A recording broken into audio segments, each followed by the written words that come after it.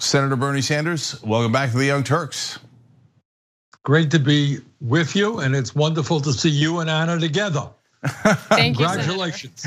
It's good to see all of us back together again.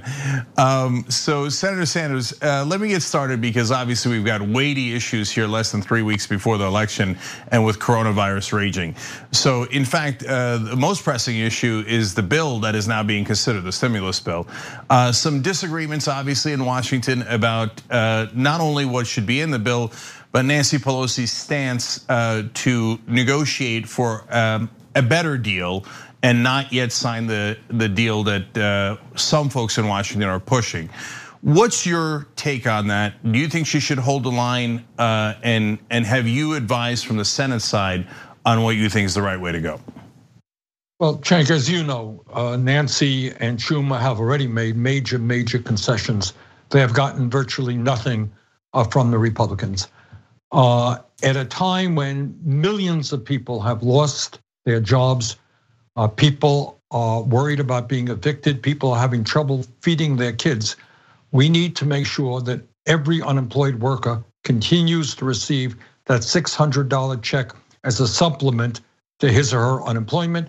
People need that $1,200 check per month. People need health care. We need to adequately fund cities and states who are in the process of laying off hundreds of thousands of workers. So the devil is in the details, but we need a very robust package to protect working people today who are really struggling. So Senator Sanders, you're absolutely right about the devil being in the details. So given what you just stated, Trump is not there yet. McConnell's not anywhere near there yet in terms of the numbers that you just gave. So does that mean that you think Pelosi should hold the line, even if it means going past the election to try to get a better deal? Well, Cenk, one of the problems that Pelosi has is you're dealing with an erratic and irrational president who says something different every single day. He wanted to go small, he wanted to go big, he wanted to go not at all. But here is a point that is not discussed very much. The Republican caucus has approximately 20 members in the Senate who really don't want to do anything. So McConnell's problem is that if he went big, which he, I think, is not inclined to do, it would become a Democratic bill because almost half of his caucus really wanted to do nothing.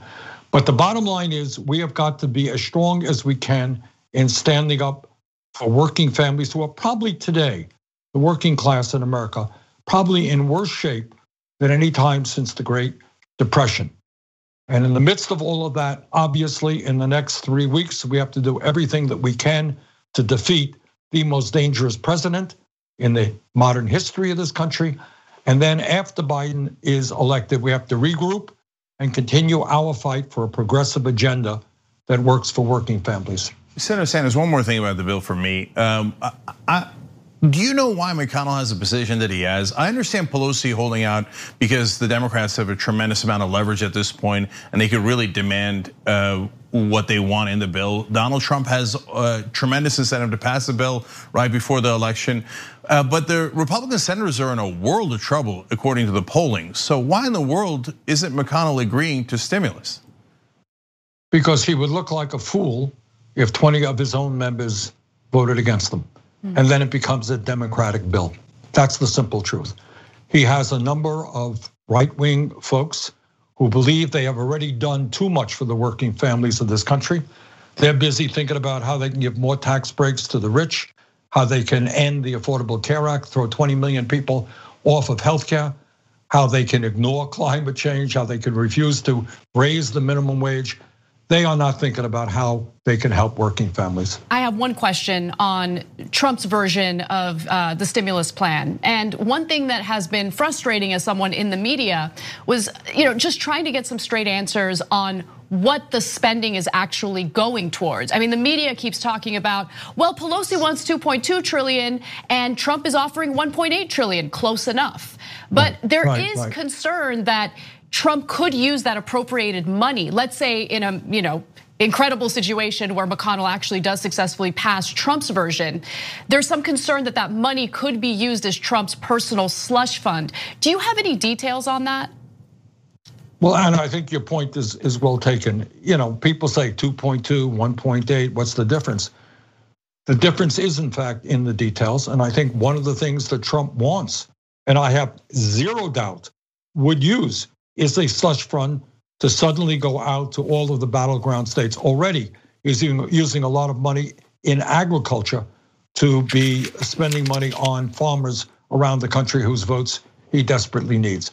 So you're right, as I understand it, although it's always very unclear when you deal with Trump, because I'm not sure that he knows what he is talking about. So it's hard to know what the White House is referring to. Do you feel that the Democratic Party has done a good job in messaging how Republicans in Congress have basically fought tooth and nail against providing any real economic relief to ordinary Americans? Probably we could have done a better job. The difficulty that I think any senator or congressperson has right now is every day there's so much that is going on. Whether it is COVID, whether it's some other crazy thing that Trump says, it's hard to get the word out. But I do want, apropos your question, to just make a simple point. And that is 5 months ago, that's a long time. 5 months ago, the House of Representatives passed the HEROES Act. It's over $3 trillion. I have some disagreements with that bill, but there is no question but that it is a very strong piece of legislation. And all that Mitch McConnell would have had to do 5 months ago is say, thank you, Nancy, we're gonna discuss it, we're gonna debate it here, let's pass something. He chose to do nothing. And I think what is not clear to the American people is that we have in the Senate the most do-nothing Senate in the modern history of this country. They do nothing but pass the nominations for right-wing judges. We do virtually nothing. Nothing on the economy, nothing on COVID, nothing on climate change, nothing on the needs of working families. So Senator Sanders, clearly Joe Biden is going in the right direction on some of these issues, especially regarding COVID. He says he's going to put together a pandemic testing board, something that should have been done a long time ago. And he says, I'm kind of in a position that FDR was. That's a direct quote from him. I'm sure that's music to your ears. If you think about it, what in fact FDR did was not ideological, it was completely practical, he said. And he wants to put in a national supply chain commander. So is there anything in his plans that you say that you would encourage him to do more about, or looking at these plans for what he would do as soon as he got in, are you satisfied that that's completely the right direction? Well, I think I have talked to Joe on a number of occasions, and he refers to FDR, and I think he perceives that he is coming into office in a moment not radically dissimilar to when Roosevelt came into office in 1933.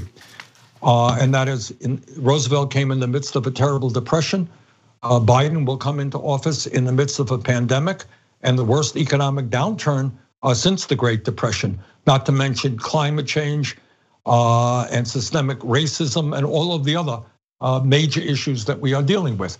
But I hope and believe that whether it's COVID or those other issues, that Biden understands that the American people now desperately need a government which works for them and not just the people on top. Because the crises that we face are so profound, so profound. We've got to raise that minimum wage to a living wage. We need equal pay for equal work. We need to create millions of good paying jobs by rebuilding our infrastructure and combating climate change and putting people to work, retrofitting homes and moving to wind and to solar and transportation, agriculture, et cetera, et cetera. So the task in front of Biden, should he win the presidency, is enormous. I believe that he does understand that in this moment, there's an unprecedented moment in American history, he's gonna have to be bold. Understandably, people are concerned that Trump would not engage in a peaceful transition of power should he lose the general election. What do you believe Democrats should do if he refuses a peaceful transition of power?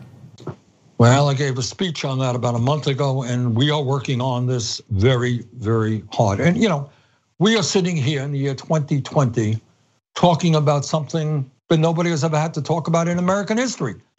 What we're talking about is a president of the United States who when asked if he will leave office peaceably if he loses, he doesn't say yes.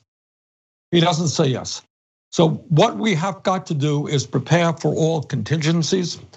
And I just want to make a few points on that issue if I can, Anna. Sure. And that is, I want everybody to understand that when Trump talks about the only way that I can lose this election is if it's rigged, he is absolutely lying, because even the strongest Republican experts, the people who know the most about this, people like Benjamin Ginsberg, a longtime Republican lawyer who works on this issue, has acknowledged quite correctly that there is virtually no voter fraud in the United States of America. So when you hear Trump talking about massive voter fraud, he is lying. Second of all, sadly, in a number of states, what Republicans have done is made it very difficult for the vote to be counted on election night. Pennsylvania is maybe the major example. The truth is, what a number of studies have told us is Democrats are much more likely to vote by mail-in ballots than will Republicans, who are more likely to walk in and vote on election day. So what does that mean? It means that if you are in Pennsylvania and you're sitting on a pile of hundreds and hundreds of thousands of envelopes of mail-in ballots that have not yet been opened, and most of those may be Democratic ballots, you know what? On election night at 9 o'clock in the evening, it may well be that Trump is ahead in Pennsylvania, but that may not be the case the next day. So what we believe and will fight for, every vote must be counted. Every vote must be counted. And we are going to work as hard as we can to make sure that happens. We are talking to governors all over this country to prevent voter intimidation. You know, there have been some stories about people coming out with AR-15s, semi-automatic rifles, trying to intimidate people going in to vote. Governors cannot allow that to happen. Voter intimidation is a crime. We cannot allow that to happen. So there's a lot that has to be done. The right wing uses hyperbole all the time. So Donald Trump says that Joe Biden is a socialist, and he even called Kamala Harris a communist. It's preposterous, but on the other hand, Donald Trump has in fact 5 different times not answered whether he would do a peaceful transfer of power. He today called Gretchen Whitmer, who the militia threatened to kidnap and murder, the governor of Michigan. He called her a dictator, which is not a subtle code word for a tyrant, and that is a dog whistle to the militia. Hey, she's still a problem. He's an incredibly dangerous person who has called for violence from his supporters on a number of occasions, and we're worried might not believe in democracy and might try to hold on to power even if he loses. So is it fair to call him a fascist and to ask other Republicans, including Republicans? I mean, we had Dianne Feinstein hugging Lindsey Graham today. I'd want to do the opposite and ask Lindsey Graham, you're running against Jamie Harrison, a Democrat that's a perfectly normal, rational human being. But do you believe in the fascist inclinations of Donald Trump? Is that a fair question? I'm not going to throw out labels. We got 2.5 weeks to go in an election. Clearly, this is an authoritarian type person who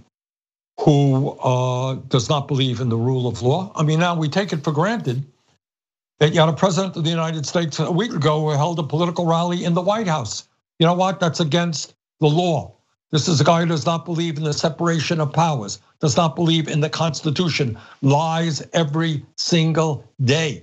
And what I have said over and over again, I don't care what your political views are out there. You're a conservative, you're a moderate, you're progressive, that's great.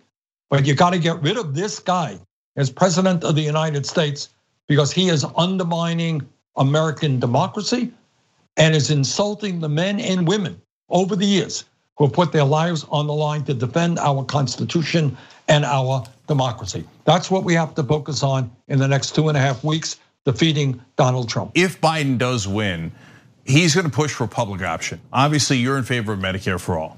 Where does that leave you? Do you support him in pushing forward the public option? Is there a progressive pushback and fight for Medicare for all in a Biden administration? Well, I will tell you where it leaves me. Everything being equal, if the Democrats gain control over the Senate, and I want to remind all of the viewers, of course, the presidential election is enormously important. Do not forget about the Senate. Democrats stand a reasonable chance of gaining control of the Senate.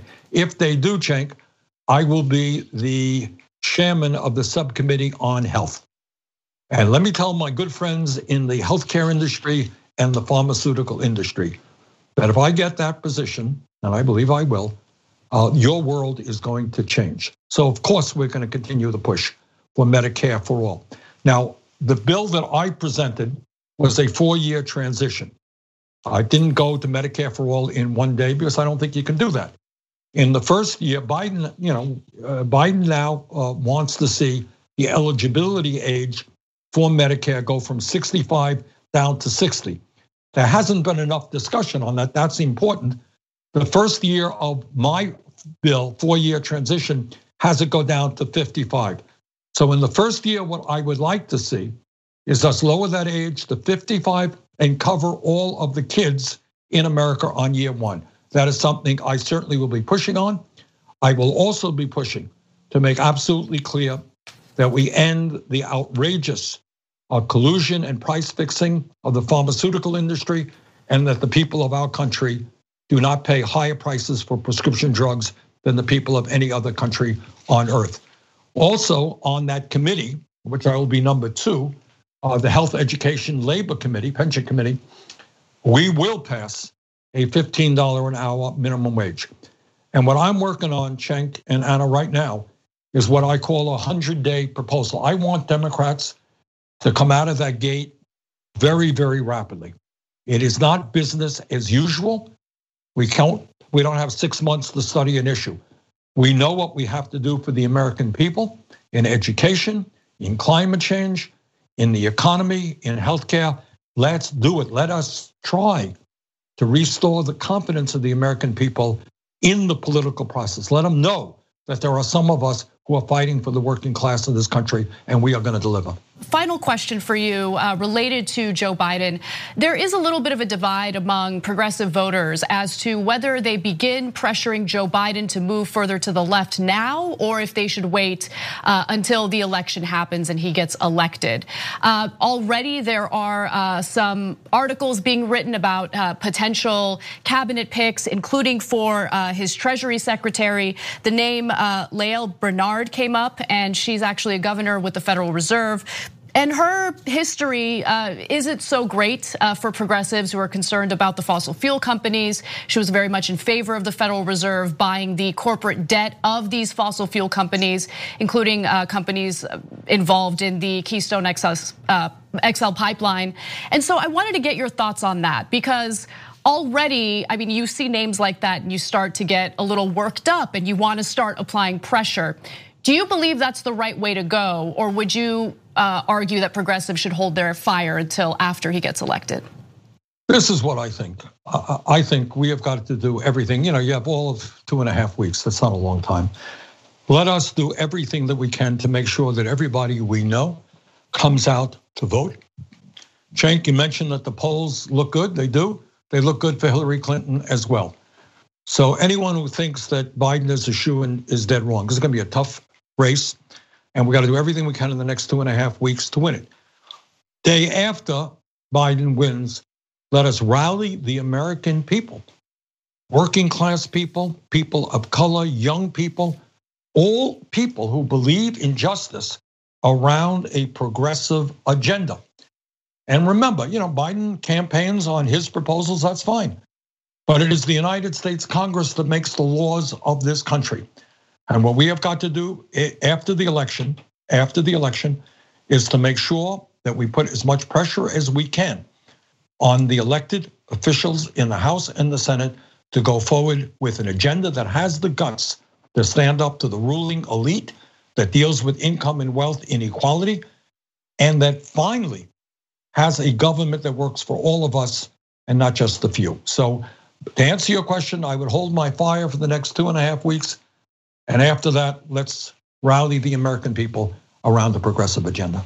Senator Bernie Sanders, thank you so much for joining us on the Young Turks. We really appreciate it. Well, thank you for having me. Keep up the great work, guys. Thank you.